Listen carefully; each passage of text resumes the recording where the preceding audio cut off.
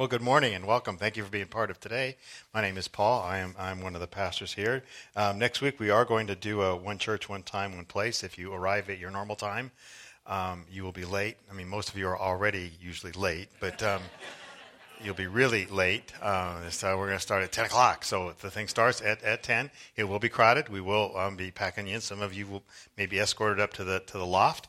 You'll have a chance to experience what worship is like up there. We're really trying to open that up and make that a great time. Parking is going to be crazy, but hey, that'll be fun. Now, we're not just packing all of you people in here at one time to show how much we need space. We don't stoop ourselves to that level. We stoop ourselves to the level of actually getting very pregnant women up here saying, "Please do it for the children." That's what we do. So anyway, that's how low can we go on that one. Hey, today we're going to spend a few minutes talking about giving dangerously. And somebody, when we were pulling together the message series, they said, you really want to call it giving dangerously? Why don't you call it giving faithfully? But I thought, no, giving dangerously is really what I want to talk about, because I'm kind of I'm a risk-taking, dangerous kind of guy. Don't you think so? Why are you laughing? I'm one of those guys that lives life on the edge, fast lane stuff. I'm kind of embarrassed to show you some of the pictures of my past, but here's my former career. Some of you wanted to get me out surfing, but for me, go ahead. That would be kind of a down from what I normally do with my leisure time. And here's my latest venture right now. How about that one right there? We're going this one. Hey, let me show you one more picture of risk-taking. It's this. The Bible says this: Jesus sat down opposite the place where the offerings were put and watched the crowd putting their money into the temple treasury. Many rich people threw in large amounts. Poor widow came and put in 2 very small copper coins worth only a fraction of a penny. Calling his disciples to him, Jesus said, I tell you the truth. This poor widow has put more into the treasury than all the others. They all gave out of their wealth, but she, out of her poverty, put in everything, all she had to live on. Now, you know kind of where this is going, particularly if we're talking about giving dangerously. And so in your notes, if you're taking notes, I want you to write the word uh-oh down, if you would, okay? Would you write down uh-oh? Because when I say, at least for me personally, when I say uh-oh, it usually means there's a challenge up ahead, or there's something that I don't understand that's coming up, or something really big that I'm particularly not necessarily looking forward to. Something that's dangerous. Whenever there's a danger, I will say, what? Uh-oh, it's coming. And what I want to happen this morning is to help you feel absolutely comfortable and confident in these uh-oh times, particularly in the uh-oh time of giving, and being able to give and be able to actually live in a way that you never have imagined, and really watch God do kind of some wild and crazy and dangerous stuff even through you. And honestly, this week, with no pressure in your heart, or no pressure, I want God to speak to you about what He wants to do through you. Now, there's people in this world that are generous, and there's people here who are greedy, and in this world, and you probably fall somewhere in between. Okay, and I want to ask for a show of hands on how many of you are greedy, and I want to ask how many of you are generous, but I will ask how many of you are cheap. Any of you are cheap? Yeah, okay, all right. Yeah, some of us are cheap. I don't think many of us would call ourselves greedy. Sometimes we would call ourselves cheap. Somebody asked me about this bandage on my thumb. I am, by the way, in the very cheap camp. This came about because I had an ordeal with a can of refried beans, which I don't want to talk about right now. But anyway, I lost, and so there's a cut, and it's bleeding here, and so my wife is saying, is it deep enough? Should we go to the urgent care? And immediately, what I think about in going to urgent care, I think of what? How much it's going to cost. And I'm thinking, well, no, at urgent care, all they're going to do, they're going to put on super glue, because that's what they do now. You know that? They put on super glue. And I think, heck, I got super glue. I can do it myself. And so where did I go? I went into the garage, because I'm going to look for super glue. And let's see, I've got white glue. No, that's not going to work. I've got JB Weld. That's really not going to work, if you know what that is. And I didn't have super glue. I had something called Gorilla Glue. You know what that is? So I said, what the heck? And so I just scored on there. It swells up and gets real white, all this kind of stuff. So anyway, this is my gorilla group. But that is considered what? Cheap. That's cheap. Okay, that's so I understand. And cheap. And we're talking about giving above and beyond to strengthen ministry here to impact the Coastside forever. Okay, we're talking about that. And next week, we're going to ask you to do, and we're going to have kind of time to pray, and you're going to be asked to give more than you normally give, either one-time gift or ongoing thing. And how many of you want to give to it? And this is not a manipulation thing. How many of you really would like to give to this? You know, okay, well, that's good. All right, and we'll make it. Now, how many of you, and you don't have to put your show of hands up on this one, how many of you are trying to figure out how you can? You know, you're thinking, how am I supposed to do this? Because I'm already giving this amount, and if I give more, I'm not sure I can pull that off. Or as I look at my bills, or as I look at what I owe, I'm not sure I can do that. You want to give? I know you do, because I know your hearts, and you guys got great hearts. But the question is how. You look at the numbers, the bills that stack up, or your inbox, and you think, I'm not sure I can do that. And I have found time and time again that whenever a church needs to expand and grow or build or even ask for money, the issue is not greedy people, because again, you're good-hearted people. The issue is not greedy people who say mine, mine, mine, and even the issue is you're not cheap. The issue is not anything but usually faith. It's faith. I'm not sure I can do this. And we begin to say, if I give more, or if I even give, will I have enough? Those are the questions that you would be asking, because I ask them too. And the real question, bottom line, is what will happen to me if I give? And if you're a follower of Christ, the gut hitter is, when I give more, will God really provide for me? Can I really, really trust God to provide for me if I give to a sacrificial or if I give to an level? Okay? Because God continually, at least it seems like with the widow and her 2 coins, she gave to a what kind of a level? An level here. Let's go back in time, if we can, way back in time. Let's just place yourself as an Israelite, and you're sitting in the desert. You were a slave in Egypt just 2 weeks ago, and God, through Moses, got you out of there. You know, you went through, and you saw the miracle just a week ago of the Red Sea opening up, and you're able to part right through and walk through as if on dry land, and that was really cool as the water came back down and all the splashing, all that kind of stuff. But that was last week, and while that was wild and crazy, you now notice a strange sound that you've not heard in a long, long time, and that's a growl in your stomach because you're hungry, because you're no longer in Egypt. You're now kind of walking around in the desert. And you start thinking about the things. And the Bible said that they started thinking about, back in Egypt, the leeks and the cucumbers. Why leeks and cucumbers is what they thought about. I don't really understand. But anyway, you're thinking about leeks and you're thinking about cucumbers and you're really hungry. And so to drown out the noise in your stomach, you start to make noise to Moses. You and about 2 million other people, to say we are hungry and we want the leeks, okay? We want those things. And so Moses prays, and the Bible says this. The next morning, the area around the camp was wet with dew. When the dew evaporated, a flaky substance as fine as frost blanketed the ground. The Israelites were puzzled when they saw it. What is it? They asked each other. Moses told them, it's the food the Lord has given you to eat. These are the Lord's instructions. Each household should gather as much as it needs. Pick up 2 quarts for each person in your tent. The Israelites called the food what? What do they call it? They call it manna. Okay, here's the manna thing. It was white like coriander seed, and it tasted like honey wafers. Now, there's instructions that come with this, okay? These are the Lord's instructions. Each household should gather as much as it needs. Pick up 2 quarts for each person in your tent. So you pick up what you need. There you go. Not hard. Moses told them, this is instruction number 2, do not keep any of it until morning. Those are the manna instructions. Okay, that's right there on the side of the box, right there. The manna instructions. Now, I'm a guy, and when I see instructions, I don't see instructions as instructions. Instructions are usually just what? suggestions. Yeah, they're just suggestions. These are just kind of things that go. And also in my mental processes, the way I work in boxes. And when I want to get in this particular mode, I will do all kinds of things in this particular mode. And if I'm in the manna collecting mode, I'm not just going to collect for a day. I might as well, heck, as long as I'm stupid down scraping up, I might as well collect for what? A whole week, because I'm now in the manna collecting thing.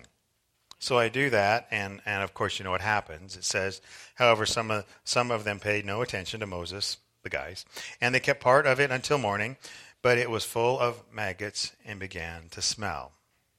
Think of the stuff in the very back of your refrigerator. Okay, that's what it was like now, okay? Now, the question is, why did God do it this way? It's not particularly economical to do it this way, by the way. It's not a good time saver. God should say once a week. Why did God do it this way? Why not collect manna even for 3 days? Why did God do it this way? It's an odd thing.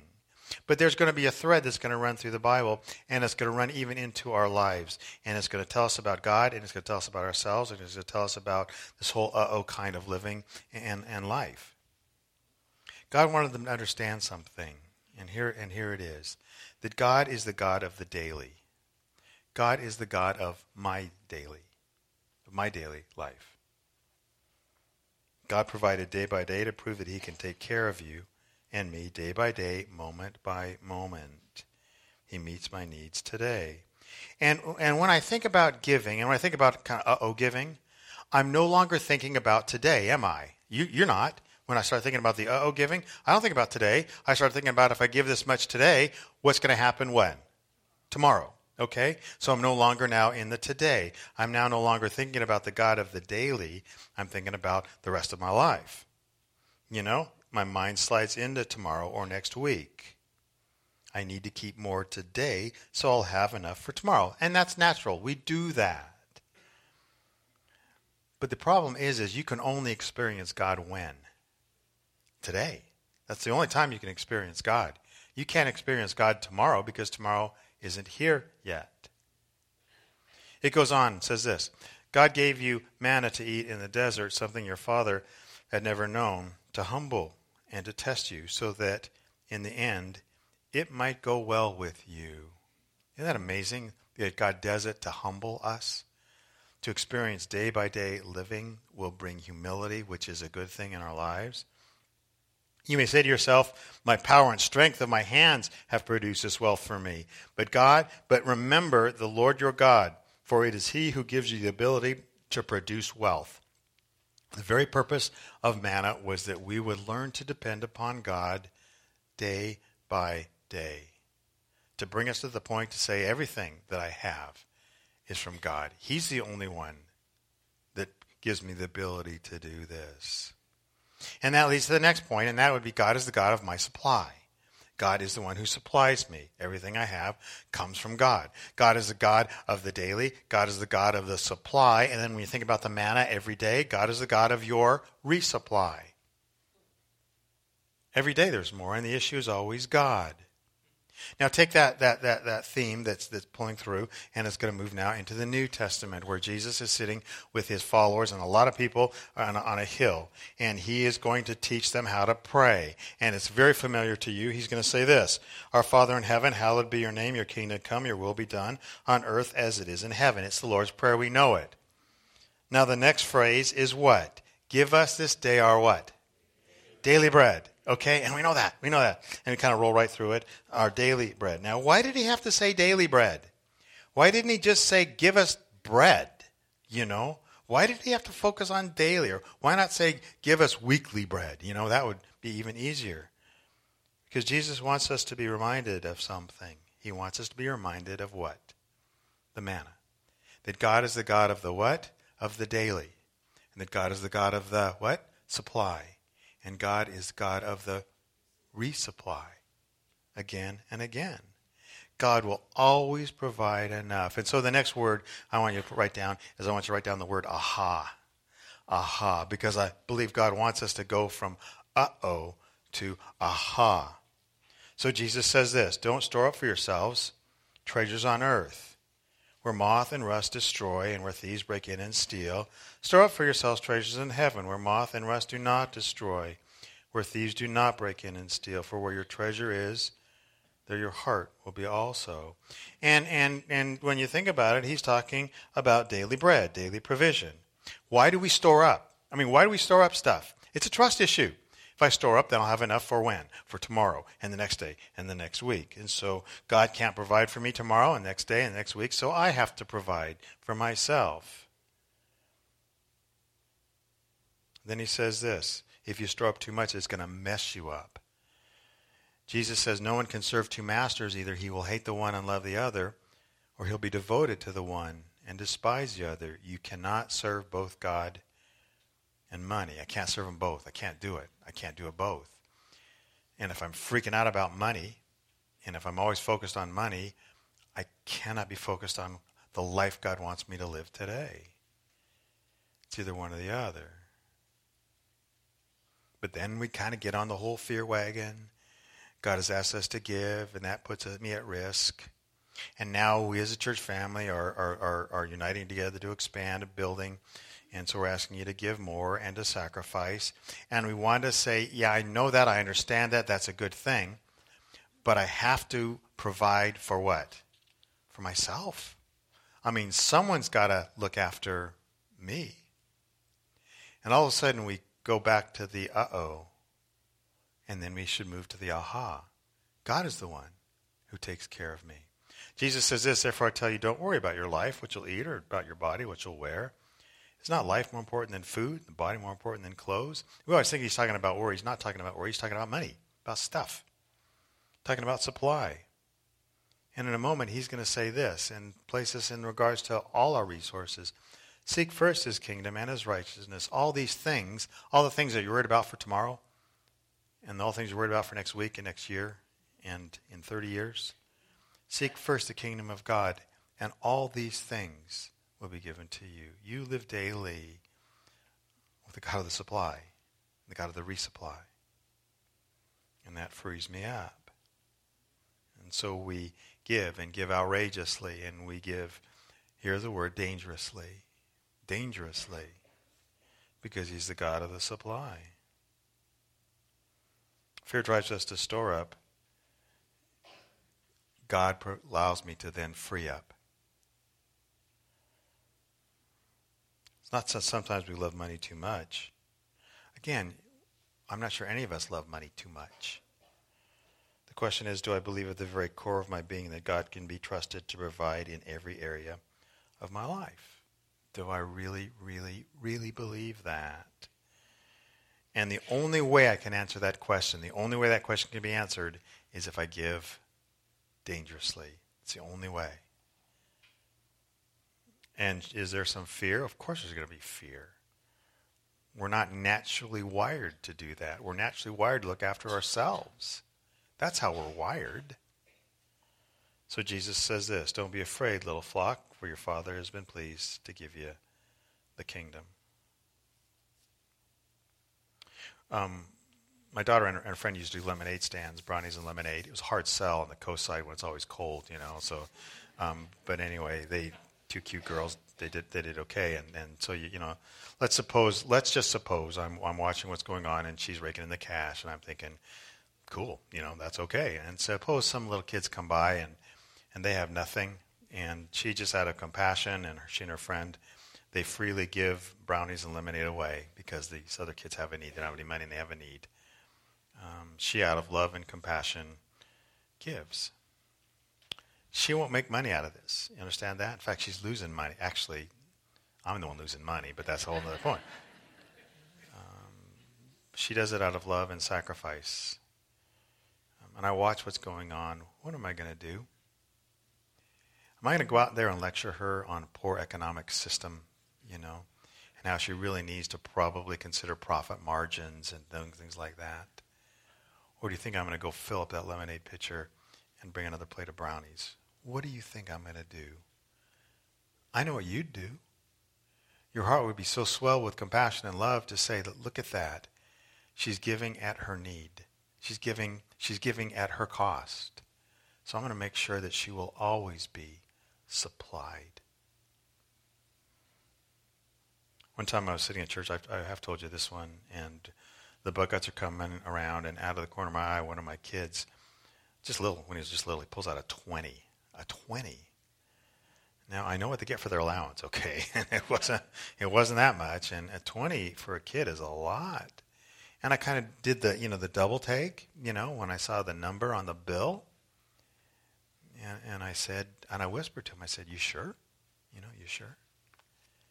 And he said, "Yeah." What do you think happened in my heart at that moment? What do you think? I know what happened in my eyes. They got all blurred up. And what do you think I'm going to do for that kid? You think I'm going to let him go without now?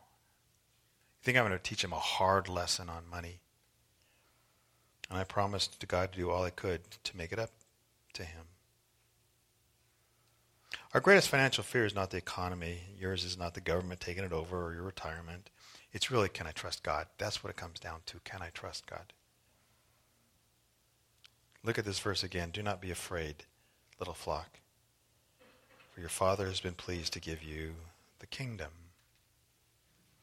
And that should lead us to the last word to write down. That's okay. Okay. Okay. Somebody asked me what I expected to get out of the Sunday, and I said what I would love more than anything else is for us all together as a group of people together to move from the uh-oh to the aha to the what? Okay. It'll be fine. It will be okay. Worship team, would you guys come up, please? If you would, and I'm going to invite you to pray with me. Would you bow your head just for a moment?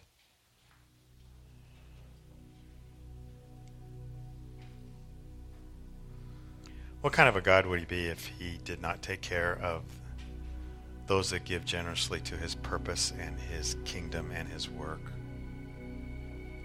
Who does that? And God knows, he calls us a little flock. He knows we get freaked out about all this stuff. Because who's going to take care of us in the future? But Jesus says very, very pointedly to you, I will. I promise to. And so next week when you come and you think through a number this week and pray about it, and give it dangerously, and watch what God can do. And I'm not saying that for how much money we raise. I don't really care how much money we raise. I care what happens in our hearts and in your soul, and then it would then become a lifestyle of giving everything to God. Not just money, time, and energy, and resources, and your emotions and your heart, all that. So Lord, thank you so much, God. Thank you for being a God that gives and doesn't stop. You gave us your Son, Jesus. Will you not freely give us all things? And we love it. I love that about you, and I love you for it. And so bless us next week as we come together. A lot of people, God, may there be this spirit of joy here as we say we can freely participate in what you do. So guide us in that. Thank you. In Jesus' name. Hey, thanks you guys for being here this morning. I really appreciate you coming out and look forward to seeing you next week. It should be a fun time, 10 o'clock, okay? Remember to come at 10 o'clock a little bit early to find a place to park and come in. And some of you are helping. Thank you guys for that. We're going to stand. We're going to finish with a final song. God bless you guys. Love you. Have an incredible day. The sun is out, so enjoy it.